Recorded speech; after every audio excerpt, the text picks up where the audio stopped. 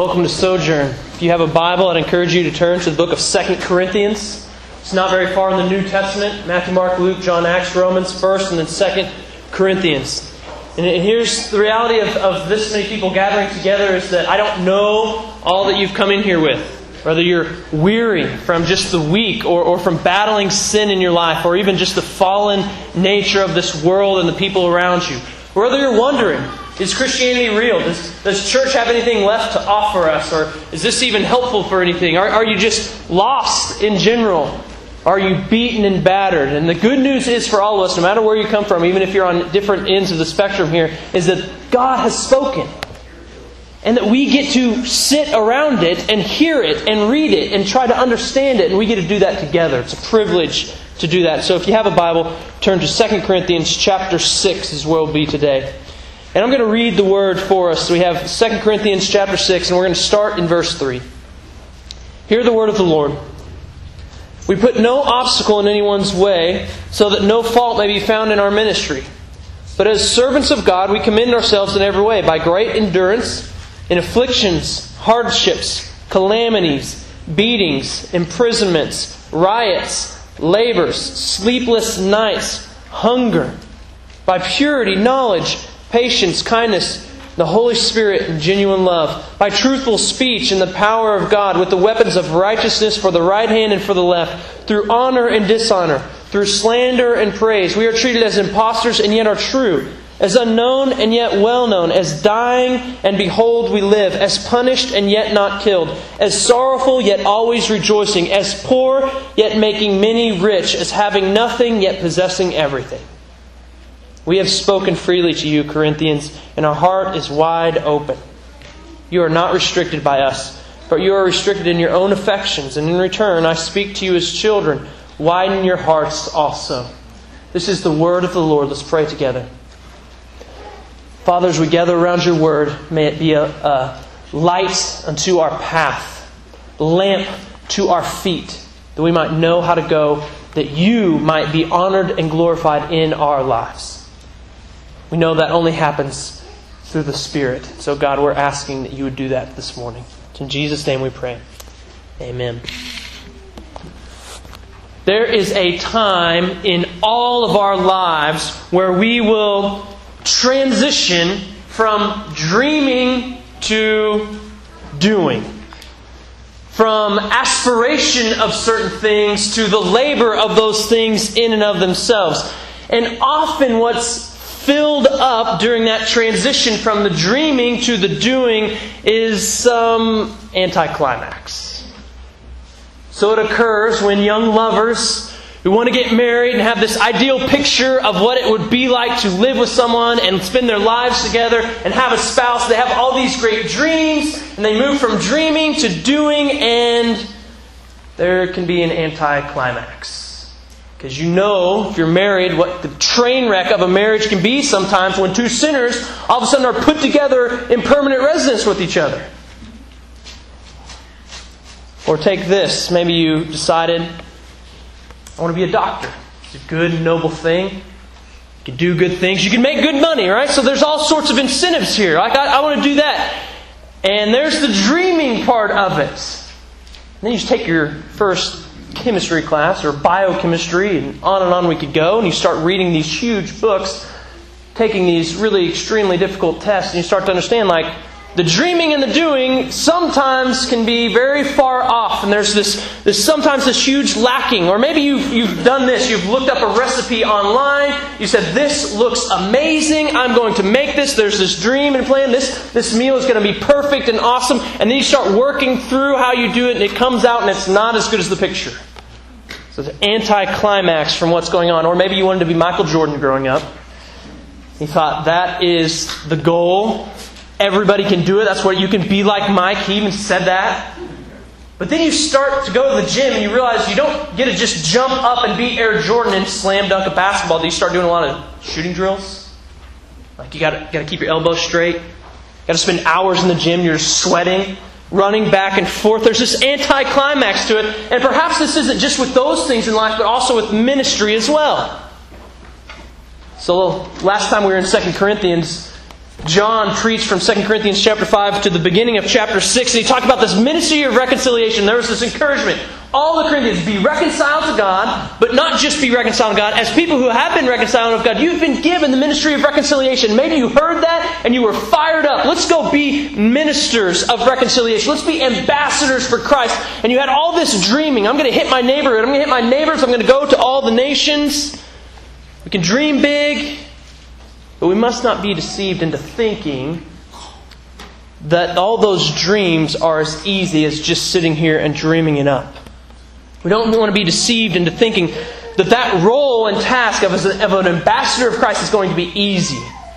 It's going to lack all struggles. And so what Paul does in this passage is he gives us a great look into the struggle of authentic Christian ministry, of this ministry of reconciliation. And he gives these huge lists, and then he makes one great appeal to these Corinthians: widen your hearts. We'll see why he does that as well. But Paul has just called them in 2 Corinthians chapter 5, starting at the end, to be ambassadors for Jesus, to be part of this ministry of reconciliation. Now, why does he shift from that encouragement to kind of in chapter 6, starting in verse 3, this defense of his ministry again? He's back at this place where he's defending his ministry before the end. Why does he want to do that? Why would he do that?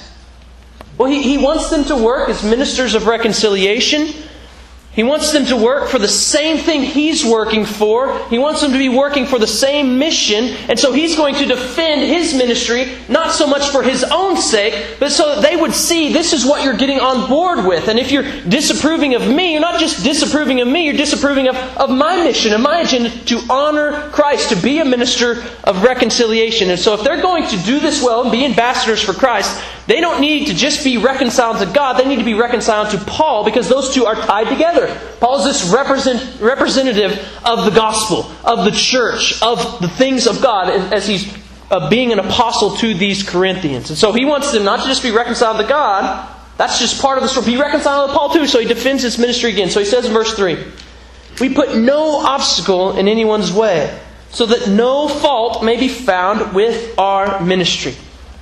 Paul says, my life and my ministry hasn't put any obstacle in your way of being ambassadors for Christ.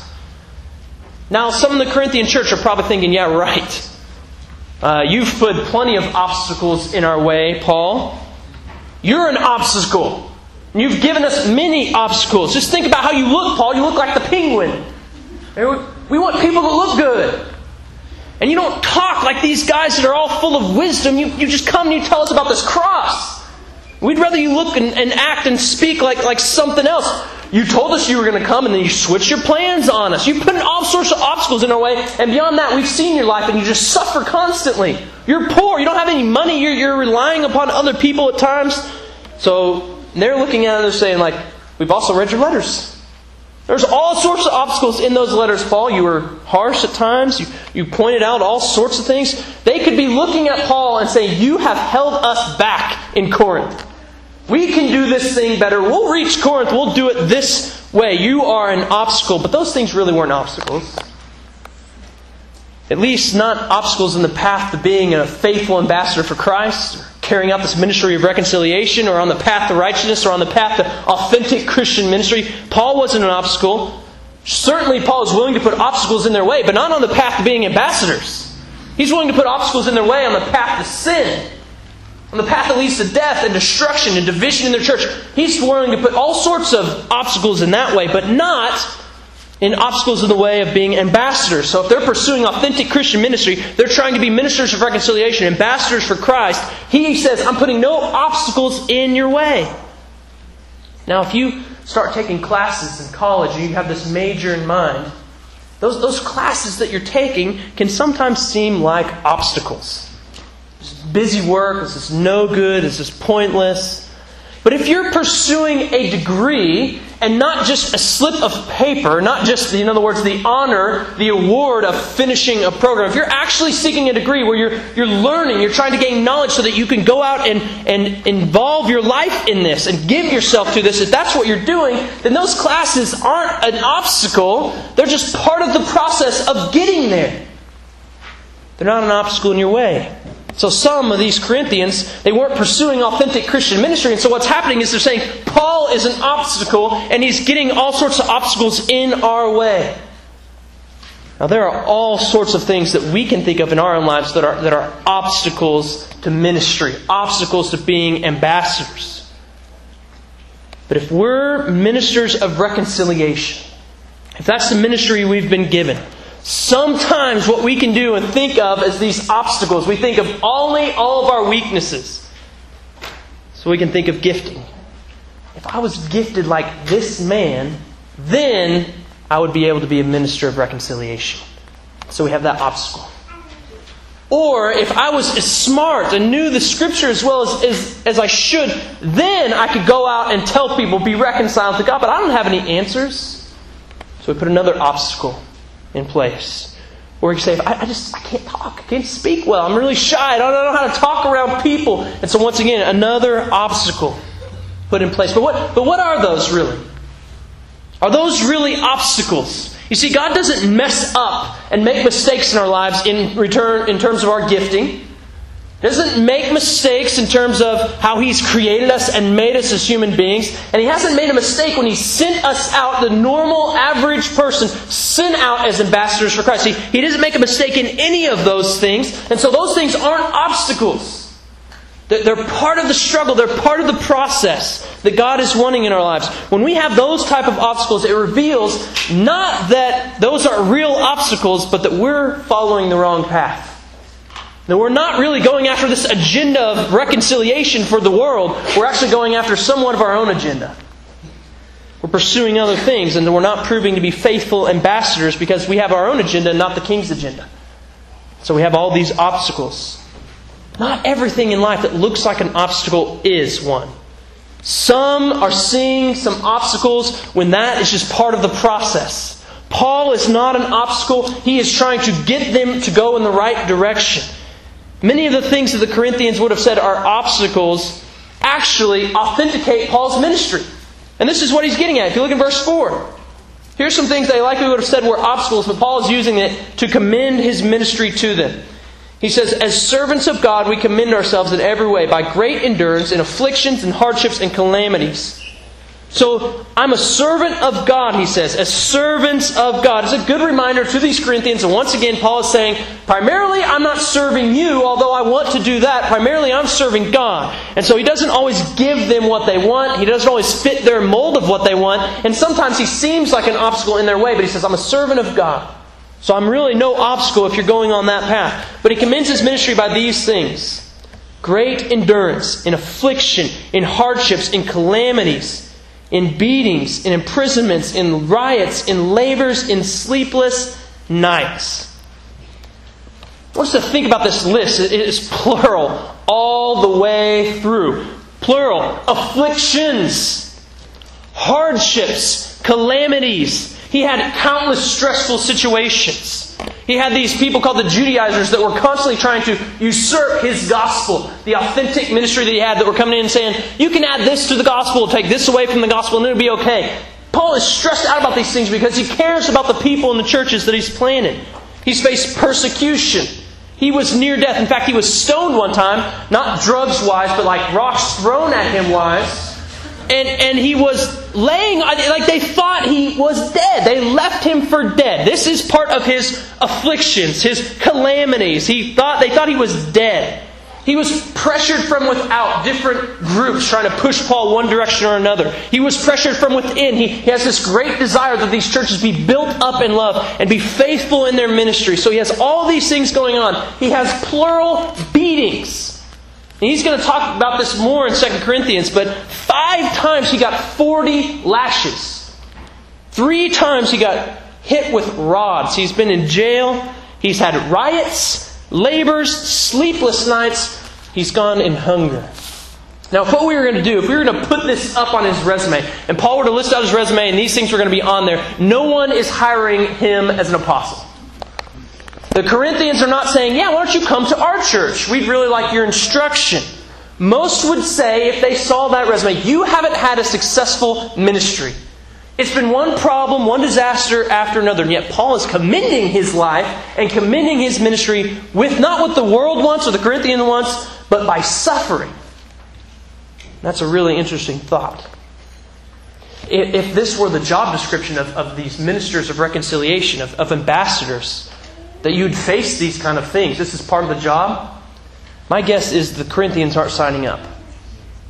And my guess is that most of us wouldn't either. And yet this is exactly what Paul says is part of authentic ministry. Beatings, afflictions, hunger, sleepless nights. Paul, as a servant of God, is authenticating his ministry with suffering. And when he does that, what he's doing is he's identifying with another servant of God. Servant who knows suffering. So I'm going to take us to Isaiah. You might have heard of this servant. Isaiah 52, Isaiah speaks of, prophesies about this one servant. And this is an awkward servant. You look in Isaiah chapter 52, starting in verse 13. Behold, my servant. He shall act wisely. He shall be high and lifted up and shall be exalted. And as many were astonished at you, his appearance was so marred beyond human semblance, and his form beyond that of the children of mankind. Let's skip down to chapter 53, starting in verse 2. He grew up before him like a young plant, and like a root out of the dry ground. He had no form or majesty that we should look at him, no beauty that we should desire him. He was despised and rejected by men, a man of sorrows, acquainted with grief. And as one from whom men hide their faces, he was despised and we esteemed him not. Surely he has borne our griefs and carried our sorrows, and yet we esteemed him stricken and smitten by God and afflicted. But he was pierced for our transgressions. He was crushed for our iniquities, and upon him was the chastisement that brought us peace. And with his wounds we are healed.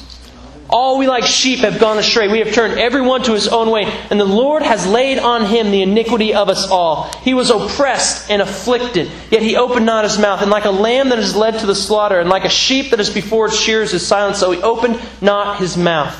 By oppression and judgment he was taken away. And as for his generation, who considered that he was cut off from the land of the living, stricken for the transgressions of my people. And yet they made his grave with the wicked and with a rich man in his death, although he had done no violence, and there was no deceit in his mouth. If I were to put that up, we could look at that resume and say, yikes.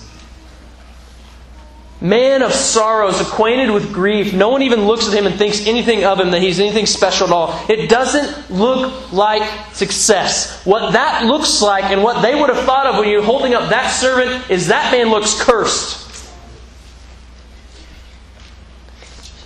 And indeed, in a way, Jesus was cursed, this servant in Isaiah 52 and 53. And in that cursing, that suffering that he faced, what he did, that was used to bring about redemption, salvation, rescue for his people. Not through conquering as a worldly king. Not through gaining this great following as this popular man. But through a lonely cross, where he was despised. He was a man of sorrows. People around Jesus probably thought he was a big obstacle too. And that he keeps putting obstacles in their way of ministry. You might recall a few times when Jesus, he keeps saying these weird things. Like one time in the book of John, he says to some really important people, your father is Satan. That's not how you draw the crowds in. That is not how you influence people. As you say, you know what, your father, that's Satan. We know him. He's a father of lies, and you guys are a bunch of liars too. So what he says, a really important place was the temple. Important people come here to do important things. This is the place where you can set up ministry and do this thing well. And Jesus comes and he starts throwing tables over, chasing people out with a whip. Like that's an obstacle to ministry. Like what do you... I can't imagine what the disciples were like. Jesus, are you sure you're doing this right way? One time he comes up to a fig tree. The fig tree doesn't really seem to be doing anything wrong. And he curses the fig tree. People are like, what is happening here? You seem to be one obstacle after another. He keeps saying weird things. He keeps doing weird things. And outwardly his ministry was maligned. He looked like one who is cursed. But he keeps showing people that this is not just a way, this is the way. And the way isn't necessarily marked by worldly success. In fact, all authentic ministry, real ministry, will follow that way, the way of the cross, in some way or another. It will take a cruciform, that is a cross-shaped view. So we're given the ministry of reconciliation. We're ambassadors for Christ, and we shouldn't be surprised if that ministry, if it's authentic, involves suffering. Beatings and riots. All those things that Paul lists here, they don't mean that our ministry isn't faithful. Doesn't mean that God isn't working in and through our lives. It doesn't mean that our ministry is a fraud. What those things do is they identify us further with the servant of God, the one who suffered on our behalf and died. They push us in to His ministry as well. So Paul's suffering, like Jesus, is the vehicle that God uses to authenticate His ministry and spread the gospel. If you look in Paul's life and ministry, what is used so often is not his great strengths, but his weaknesses, his suffering. So are we willing as ambassadors for Christ, as those who've been given the ministry of reconciliation, to suffer if that's what it takes for God to use us? Are we willing to let suffering be the vehicle God uses in our lives? Now, authentic gospel ministry takes great endurance. And aren't we thankful that we have one, the servant of God, who we call Jesus, who went before us? Who suffered like we'll suffer. And who continues to supply every single one of our needs in that ministry. Well, Paul continues with the circumstances of his ministry. And they were full of suffering. But he shows us how he goes through this, how he does this. If you look in verse 6, he says, we do this by purity, knowledge, patience, kindness, the Holy Spirit, and genuine love. Paul doesn't suffer just for being a jerk. Paul doesn't suffer just because he's mean to people. Paul is suffering for the right things. He's handling himself with purity, with knowledge, with patience, with kindness. He's going about this the right way. That's not to say that Paul is perfect, but these things are the things that are characterizing his ministry to his churches and to these people. This is the way he goes about his ministry, with purity, knowledge, patience, and kindness. He continues this list. So you look in verse 7. He says, by truthful speech and by the power of God. This list, as you continue on, like purity, knowledge, patience, kindness, the Holy Spirit, genuine love, truthful speech, and the power of God are characterizing his ministry. And there's so much for us to look at here in these lists. So we take one. He says the Holy Spirit. His entire ministry is a ministry of the Spirit. And he says that he comes doing, especially in 2 Corinthians, this ministry of the new covenant, which is this ministry that says that God no longer is outside of you. He will dwell within you. And He will give you the freedom not to just walk in a certain way, but to obey Him now. That now, by the power of the Spirit, you can have life. You can have freedom from Satan and sin and death. This is all given. This is a ministry of the Spirit. So Paul didn't feel the need to make people obey laws or add laws to things to hem them in, make them obey and do what he says. No, he relies on the Spirit. The Spirit's the guide. He leads. And honestly, if in our lives and in our ministry we're not relying on the Spirit, we'll come up with something. We will come up with things to bring change. Paul's relying on the Spirit to bring change, to bring freedom, to bring life. But if we're not relying on that, we'll think of something. It might be something flashy. We'll just draw people in with this. We'll give them this experience, and then there'll be change. Paul says his ministry is characterized by this ministry of the Spirit. It's ministry of genuine love. We think back in chapter 2, verse 4, he says this, I wrote to you out of much affliction and anguish of heart and with many tears, not to cause you pain, but to let you know the abundant love that I have for you. So Paul gently rebukes him, and sometimes strongly rebukes them out of his love. He warns, he speaks truthfully, he does all these things because love says what's necessary. Love is willing to speak the truth. He walks alongside them, not willing to abandon them, although it seems like that would be the easy solution. The Corinthian church is off the rails. He has other things he can tend to. And he could have just said, get out of here. I don't need this anymore. I'll send somebody else. But he keeps walking alongside them because he loves them. He's in it for the long haul. He's sinking his roots down deep in the Corinthians and in their lives. And we need to be people that are marked by genuine love. Genuine love for one another. Genuine desire to be committed to one another. Not just flattering one another and being friendly, but loving one another well. That needs to be marked with truthful speech. Paul comes to them proclaiming the Word of God. Not his own high opinions, although he probably gave them some of that. He wants them to obey God first and foremost. So that's what he proclaims to them. It's not what they wanted to hear. He doesn't give them the soft version. He gives them the truth. He doesn't flatter them.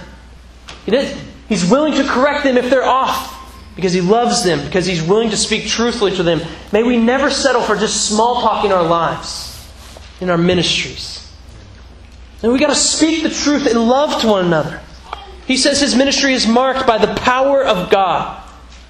Now, if we look through 2 Corinthians, just a brief survey of what's going on as he relies on the power of God.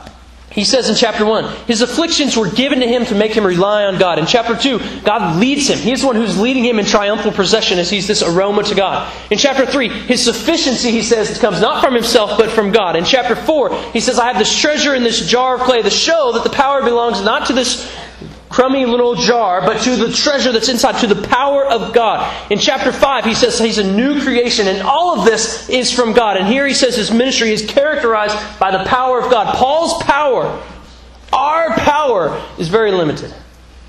Paul knows that. He's not relying upon his own strength and power. God's power knows no limits. He's letting his ministry be powered by God. Live by the power of God. And so as Paul kind of goes through this list, there's all sorts of stuff for us to take to our lives. But he shifts slightly. All through so far, all the way up to 7, to where we're getting ready to read with the weapons of righteousness, he's used the same preposition all the way through. Same preposition. And here he switches at the end of verse 7 to a different preposition to kind of show now, like, this is what it's characterized by. And now, here's the instruments. Here's how I did it. I did these things by this. And he says this. With the weapons of righteousness for the right hand, for the left. Through honor and dishonor, through slander and praise. These are the things through which he has gone through his ministry. Paul conducts all these things that he's spoken of with the weapons of righteousness, he says. So he goes into ministry. He goes into all these things, these sufferings, these problems, these anxieties. He goes into handling purity and knowledge, equipped, ready. Not because he went to the best place in the world and got all the greatest knowledge. No, because he's equipped with the weapons of righteousness. He's equipped for the battle because he knows that God is my power. He's the supplier. He's going to give me what I need. For the right hand and for the left hand. Kind of like this idea of a sword and a shield. He's got all he needs to get into battle. He is fully outfitted. He has offense, he has defense. He has these weapons of righteousness. Because he's going to the front line. You might remember the Band of Brothers series. Did a great mini-series that you can watch. And there's a book as well if you're into reading. But this 101st Airborne Easy Company is this whole story. And it follows their story through World War II. And they're getting ready to go into one of the roughest places in the world, in the Battle of Bastogne, where they're basically surrounded by enemies on all sides in German territory. And in the series, as they're walking into this battle, going in, they have to see people that are battered and wounded coming out. So they know that they're in for it. They know this is going to involve suffering. They know this is going to be hurtful to many of their people. They know what the cost is as they walk in there willingly. And so what they do is they start grabbing these people and say, give me your ammo.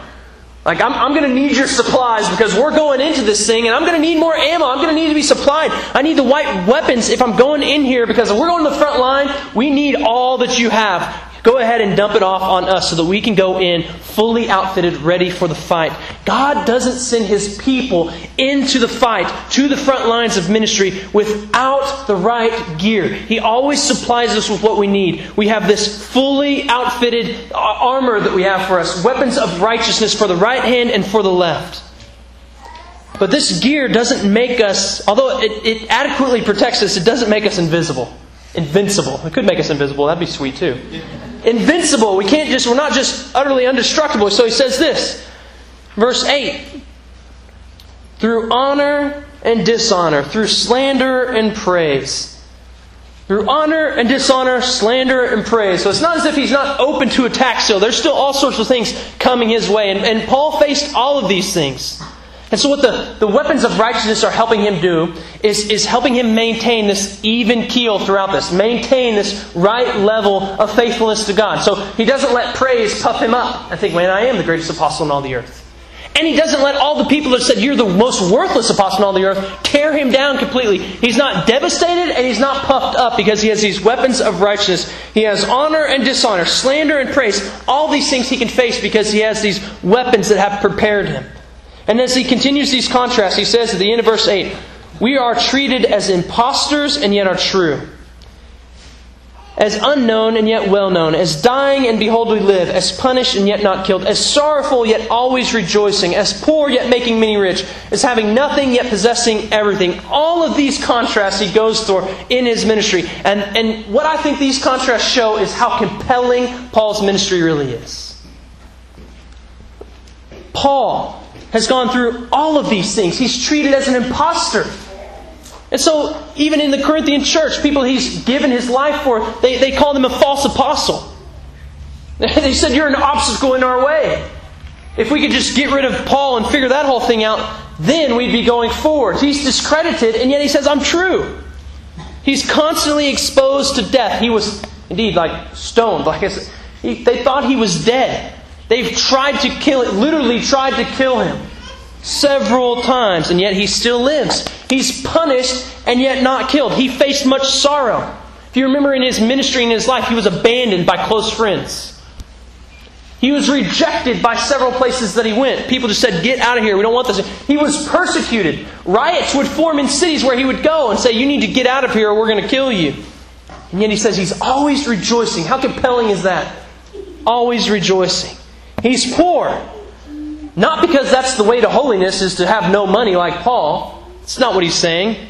He's poor for the sake of others. He's sacrificing of his own so that many could be made rich. It seems like he has nothing, and yet he says he possesses everything, because I think Paul knows. As it says in Romans 8, he who did not spare his own son, but gave him up for us all, how will he also not with him graciously give us all things? He can have nothing and yet have everything. He knows, Ephesians 1, chapter 3, blessed be the Lord and Father of our God Jesus Christ, who has blessed us in Christ with every spiritual blessing in the heavenly places. He knows that he may have nothing in the world's eyes and yet possess everything.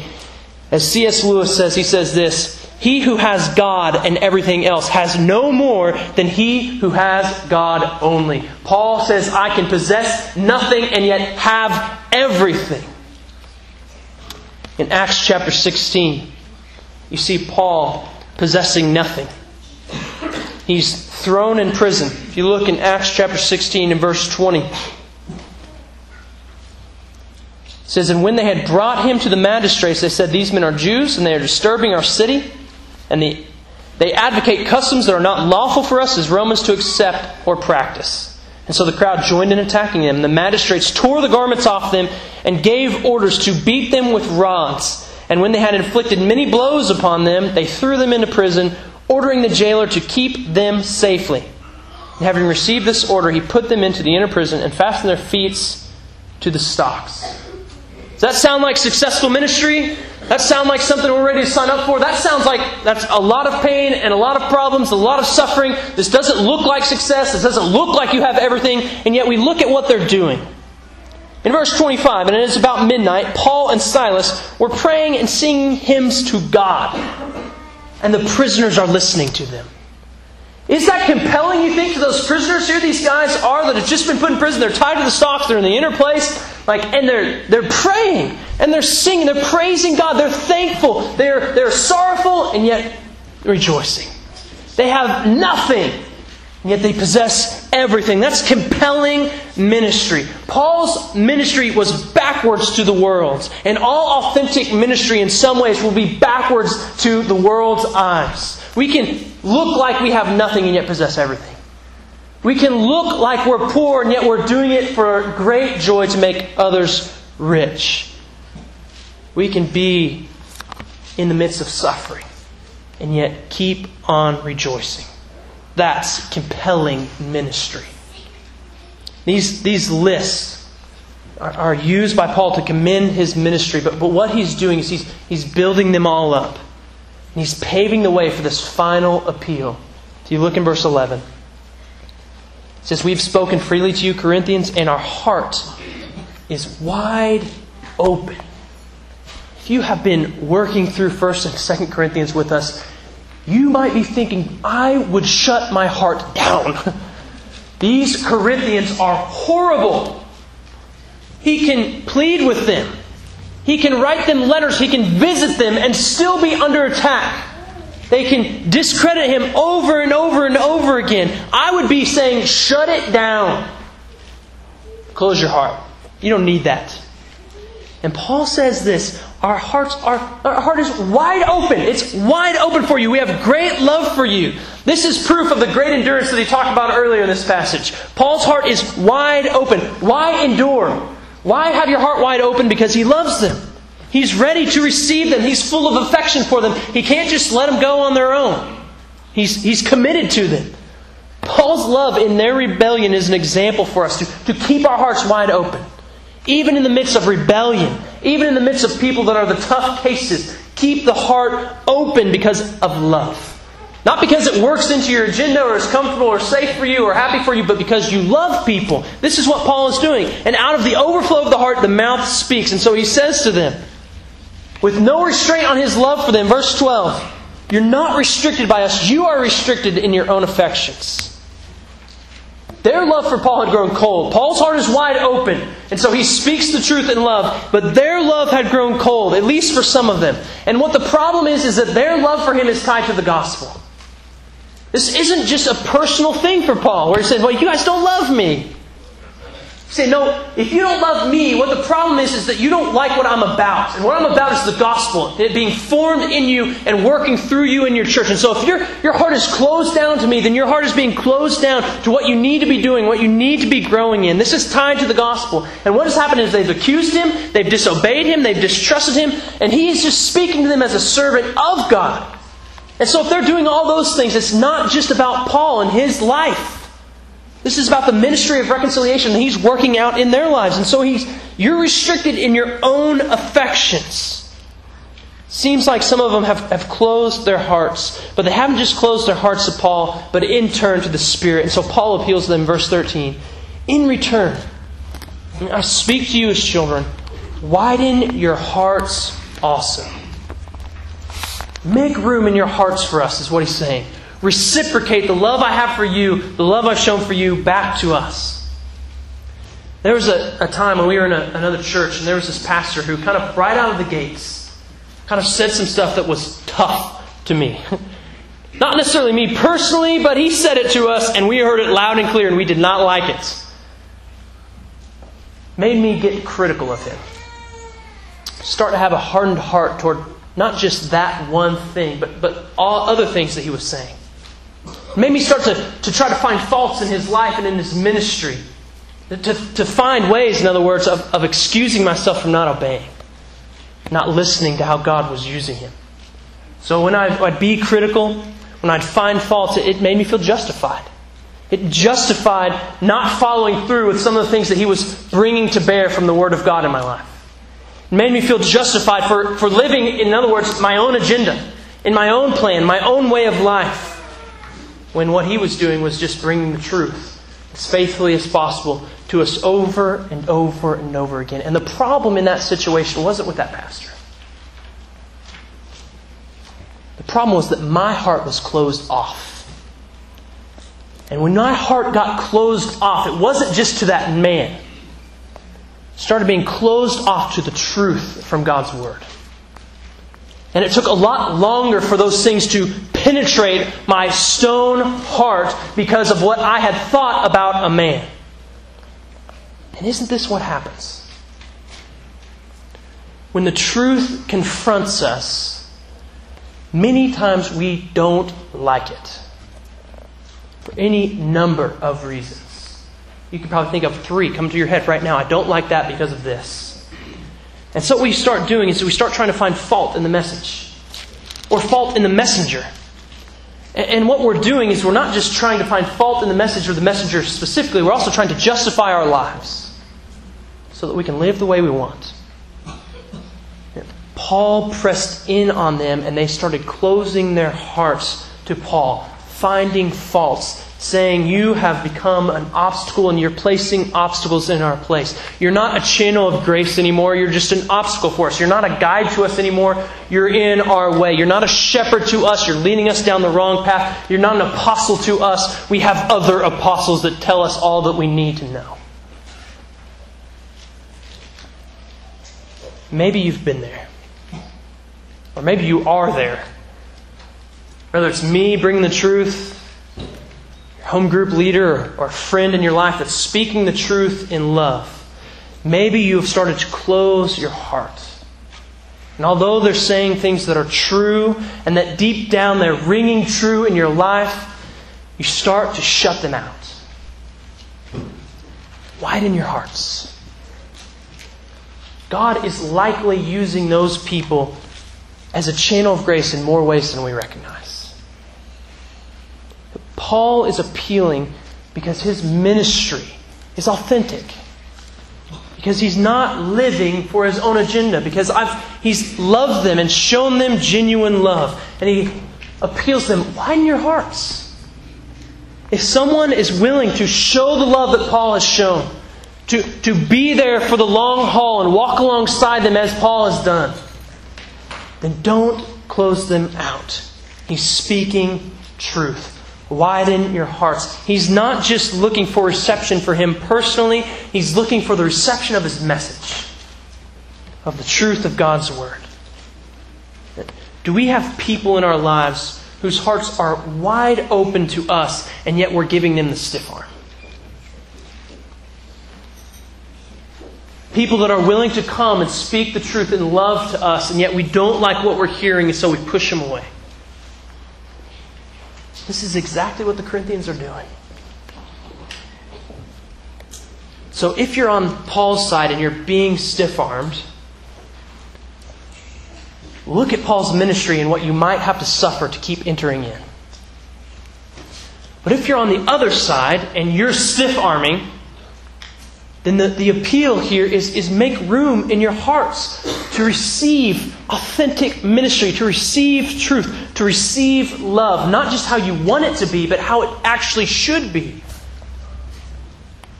See, for the Corinthians to get things going in the right direction, they need to widen their hearts to Paul. This is bigger than what they think. They think we can discredit Paul and keep going forward faithfully. And Paul is saying, you need to widen your hearts to me because you're not going in the right direction until you do. He doesn't want them to close their hearts because he knows that means that they're going to go into more and more and more problems. But I think Paul writes and continues to struggle with these Corinthians because he has confidence. Not in his own ministry and how authentic it is. Not in all these sufferings that he's faced on their behalf. And not just in the greatness of his love for him. But I think he has confidence in his Lord. Because Paul's ministry, although it's really compelling, as he's sorrowful yet rejoicing, as he's poor yet making many rich, he knows one whose life and ministry was so much more compelling. And he says, I'm a servant of that one. One whose life was so compelling that it draws people in from all tribes, all nations, all peoples. It was compelling because what it was a sacrificial life and ministry. This is the ministry of Jesus, who lived the life that we could never live in perfect obedience to the Father as He's ridiculed and rejected. Who dies the death that we deserve to die because of our sin, even though He had no sin. So that by His name and through His sacrifice, we might have life. That's compelling ministry. Paul has confidence in this one, and we should too. Widen your hearts. Today, we're going to proclaim publicly our confidence in this servant, in Jesus. We do this in the Lord's Supper. This is a sacred family meal where we say together that this is the one who lived where I couldn't live and do the things I could never do. This is the one who died the death that I deserved to die but could never fully pay my sins. This is the one who paid that price for me. It says He canceled the record of debt that stood against us by nailing it to a cross. This is Jesus, and this is compelling. And so if you're not a believer, I'd encourage you, take Christ. Think about sacrifice and living a life of sacrifice. And He does this, He says, not just for His own sake, but to make many sons of glory. Look at Christ and open your heart to Him. But if you're a believer, we're proclaiming our confidence in Christ now. That our lives and our ministries, they don't look the way they should, and they're a mess at times. But we don't rely upon our own merits and our own works and our own deeds. We rely upon Jesus Christ. And so this meal is a public proclamation of our confidence in Him and His death and resurrection and return. And so I want you guys to say this prayer with me as we come and take the table. It should be up on the screen for you to. Let's pray this prayer together. And what we're going to do is we'll pray this together. And I want you guys to feel like you're not in a hurry. So if you need to go through these words again and again until they are saying them, you're saying them in faith, then do that. If you need to remain quietly at your seats and just let God work in your life, then do that and then come and receive from this table. If you're not a Christian, stay in your seats and take Christ instead. This is not for you. If you're a believer, proclaim before this church and as together as a church that Christ is enough for us. So let's say this prayer together. Holy Father, in thanks for the sacrifice of Jesus Christ, in the joy of His resurrection, and in the hope of His coming again, we present ourselves a living sacrifice and come to the table of our Lord. Amen. Come and take it.